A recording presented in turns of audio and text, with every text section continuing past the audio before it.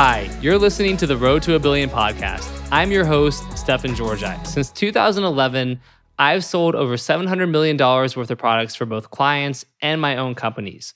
I've also founded or co-founded 8 different businesses that have grossed between 7 to 9 figures in revenue. Today, I focus a lot of my time on teaching, training, and mentoring the next generation of freelancers and entrepreneurs. And that's why I created The Road to a Billion, a call-in radio show style podcast where I answer people's questions on mindset, business ownership, scaling funnels, copywriting, and more.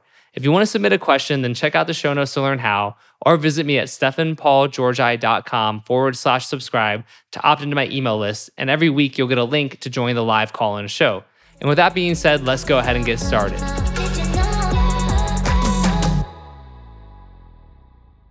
Hey, podcast listeners. In today's episode, you're going to learn the claims and words you must avoid for compliance when running a health supplement promo. How important is getting down the voice of a client in your copy? Do you need to sound exactly like them? How to leverage sensitive news stories for your ads without risking a negative experience or backfire. Enjoy.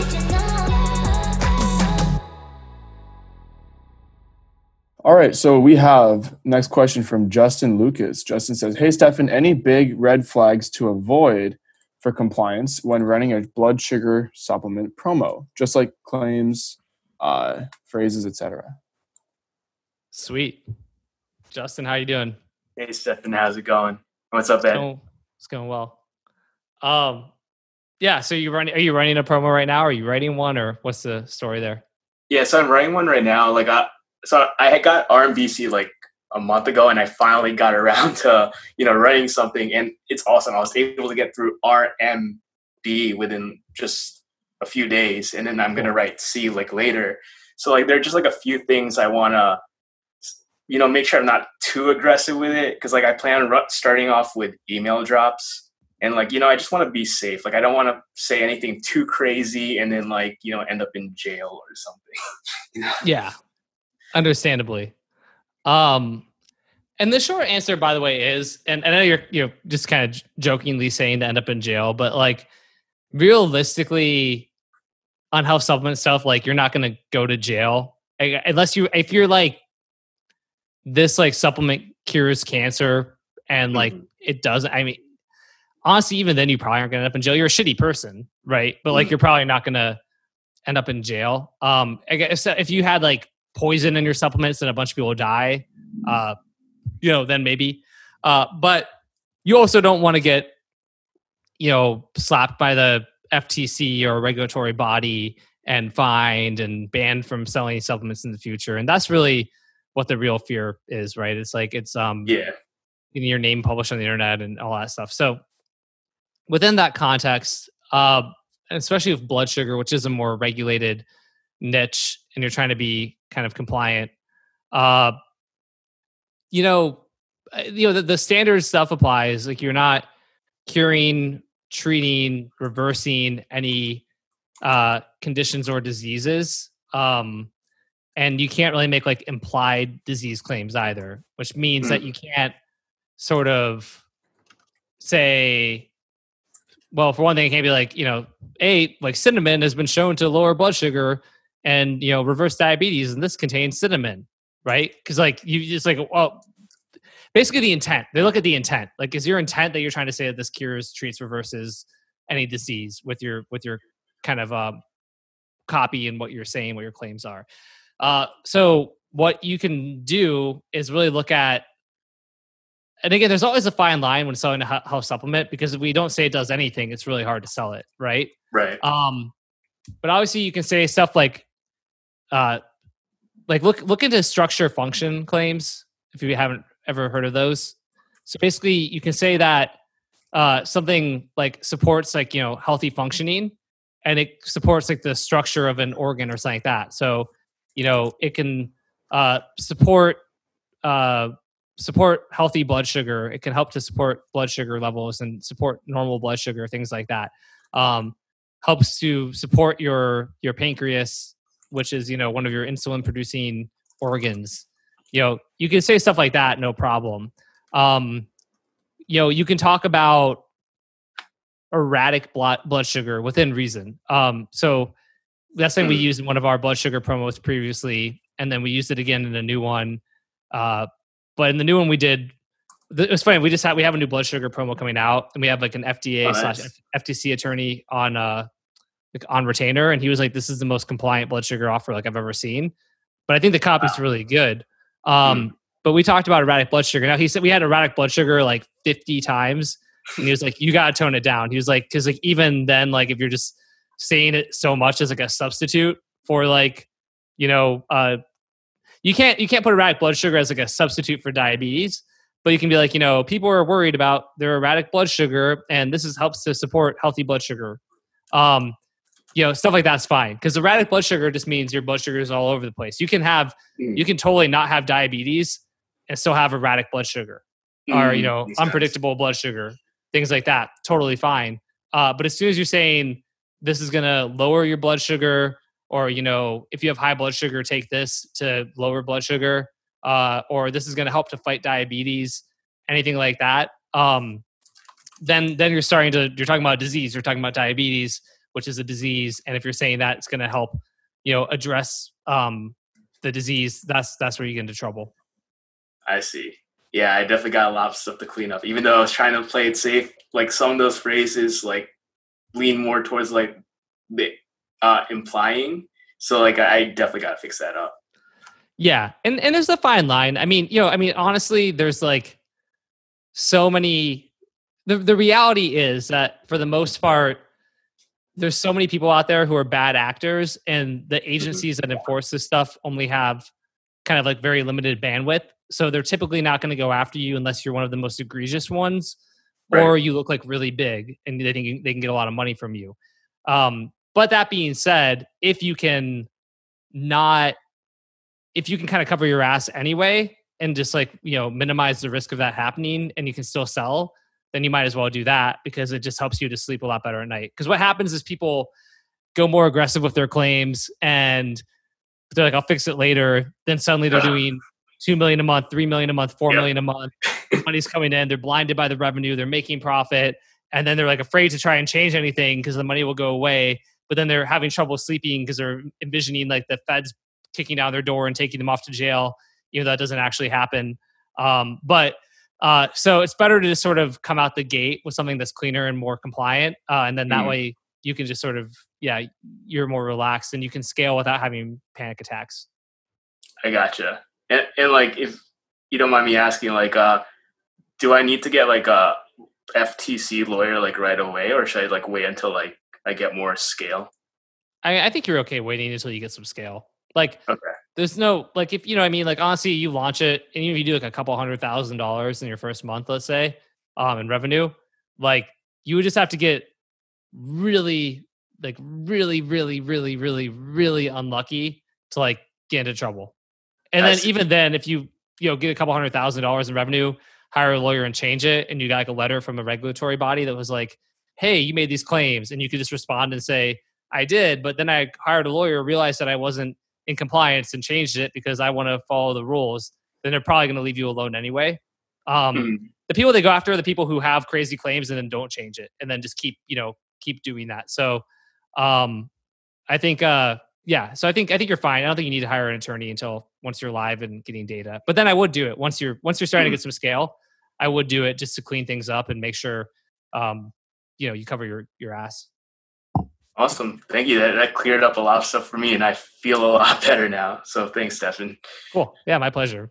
And one quick thing for compliance, from what I've heard and from experience, is just in general, especially on Facebook too, they don't want you becoming like a superhuman, like fixing your stuff basically. But if you can talk about how this product or this service or this, whatever it is, helps support regular functions, then you're better. Because it's not about saying, like it's going to cure diabetes, right? But it's saying it's going to help support, healthy blood sugar levels. Because then, so imagine there's bad, there's great, and then there's like homeostasis, which is like normal. They're here right now. Facebook doesn't want them going here. We want baseline. If that makes Gotcha. sense. Thank you. Oh yeah, and Ed, I'm definitely gonna hit you up like once my offer is ready. So For sure. Sounds good. thank you. Sweet. Next question from Jazz Courtney. Jazz asks, how important is getting down the voice of a client in your copy when you're using RMBC to write the letter in less than a week? What's up, Jazz? It's definitely good to talk to you again. Yeah, Yeah. you as well. So, yeah, you write letters so quickly. So how do you get down the voice to your client? Yeah, ideally, if the client is somebody who has like, videos on YouTube or who writes regularly or whatever it is. I mean, I think if you spend a couple hours reading or writing or talking with them, then you generally have a pretty good feel for it. I mean, that's really the biggest thing, I think, is just sort of like looking at their style and how they talk and their colloquialisms and things, and then bringing that. And then I think you don't have to be perfect. Again, I know the only time that I ran into like a perfection issue was with Tony Horton, the P90X guy, because I interviewed him a couple of times. We did this stuff. I wrote a draft, and he'd be like, I'd have said something like, what would be an example? Like, I felt like my head was going to explode, and then he'd be like, I wouldn't say it that way. I'd say like, I felt like my head really hurt. And I was like, okay, Tony, like, I don't know. Like at one point I told him, I'm like, Tony, like, I understand, dude. I was like, but honestly, short of you and I being like best friends for the last 20 years and spending, every like time together every week, I'm like never going to be able to write exactly in the way that you think. Like, I think this is a pretty good approximation based on watching interviews with you and talking with you and recording conversations. And, but he was like really the only person who ever really was a challenge for that. But generally I think if you're just sort of, if you just sort of like do whatever you can to familiarize yourself with them, spend like a few hours doing it. And I think usually that's good enough. Okay. Yeah, that makes a lot of sense then. Cool, thanks.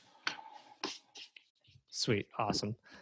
And Ghulam, no, I didn't write the P90 ads. I just did some stuff for him and the company recently. But yeah, happy to help, Jazz. Okay, we have a question from Josh Knox. So Josh asks, the first question, can ads be too topical? What's up, Josh? Hey, how you doing? Boy, I waited a long time.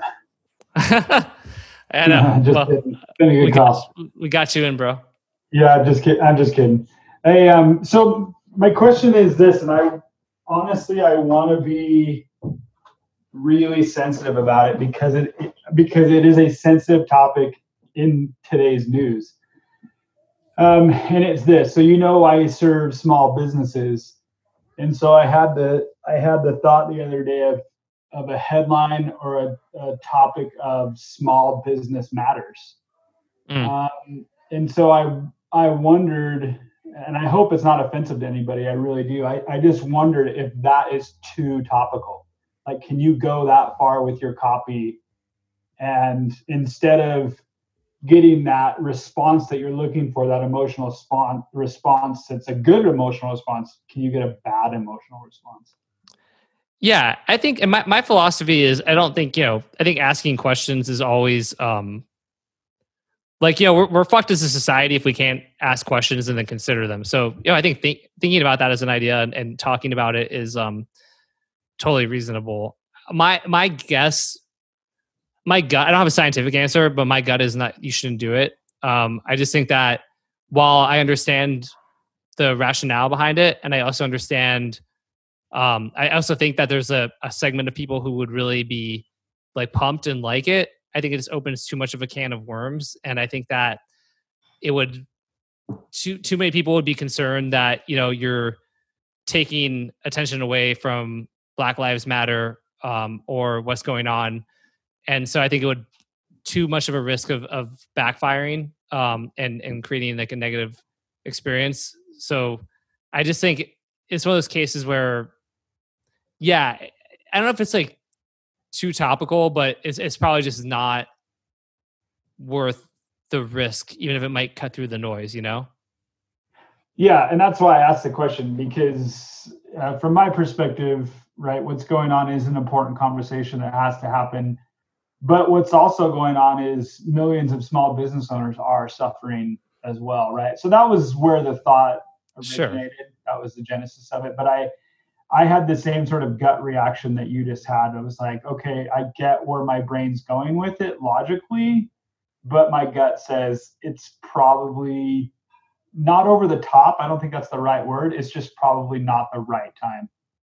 Yeah, exactly. I think, you can speak to the fact that these businesses are struggling, but I think anything that's going to then draw comparisons to, the racial inequities and injustices that are happening, and that's going to invite people to say, are you comparing and contrasting? Are you saying, not to pay attention to the fact that, Black Lives Matter, or that, there's police brutality or whatever, right? I think just as soon as you open that can of worms and people, see that, fair or not, right? Because you're not trying to say, like, of course, when you saying, the small businesses matter and stuff, you're not trying to say that Black lives don't matter. But, that being the case, I think the way that it'll come across, and for too many people, it's just, my perspective is just not, it's not worth it. Yeah. Yeah, I agree with Stefan. Understood. I think if you did something about like, so you can be topical. You can be very topical, but it's how you do it. So saying stuff like all businesses matter, I think that's definitely going to land you in hot water. But for something like protect your business in these uncertain times, that's fine. Yeah. I've thought about that as well. And that it's funny because I was actually just on a marketing call with a company that we service, and the guy that was giving the marketing presentation played, I don't know, a dozen clips which just said exactly what you said, Ed, which is in these troubling times. And so that is the noise now. Everybody is saying, and I get what you're saying, Ed, I'm not coming at it, but everybody is saying the same thing. In these troubling times, small business, so anyways. Yeah. No, I get it. I think, I think finding a way to cut through the clutter is good. But again, I just would, I think it would backlash. It would backfire. Yeah, agreed. Yeah. Okay, cool. Thanks for the response. Appreciate it. Of course, man. All right, that's just about it for today. Before we finish though, let me share a little bit more about how you can stay in touch with me. I have a private email list where I share high-level tricks, strategies, and insights about copywriting, entrepreneurship, mindset, and more. In fact, often my podcasts are based on topics I first emailed out to my list weeks or even months earlier. So if you want to get brand new stuff from me every single day, go to stephanpaulgeorgi.com/subscribe. These emails are often upwards of 1,000 words, and I send them every day, so make sure you really can commit to engaging with me on that level. But as long as you can, and you should because I do drop a ton of value in these emails, go apply to join my list today. And again, the web address is stephanpaulgeorgi.com/subscribe. And in case you don't know how to spell my name, which is okay, it is STEFAN, Paul, and then my last name is Georgi, GEORGI.com. So stephanpaulgeorgi.com/subscribe, and I will see you in my email list.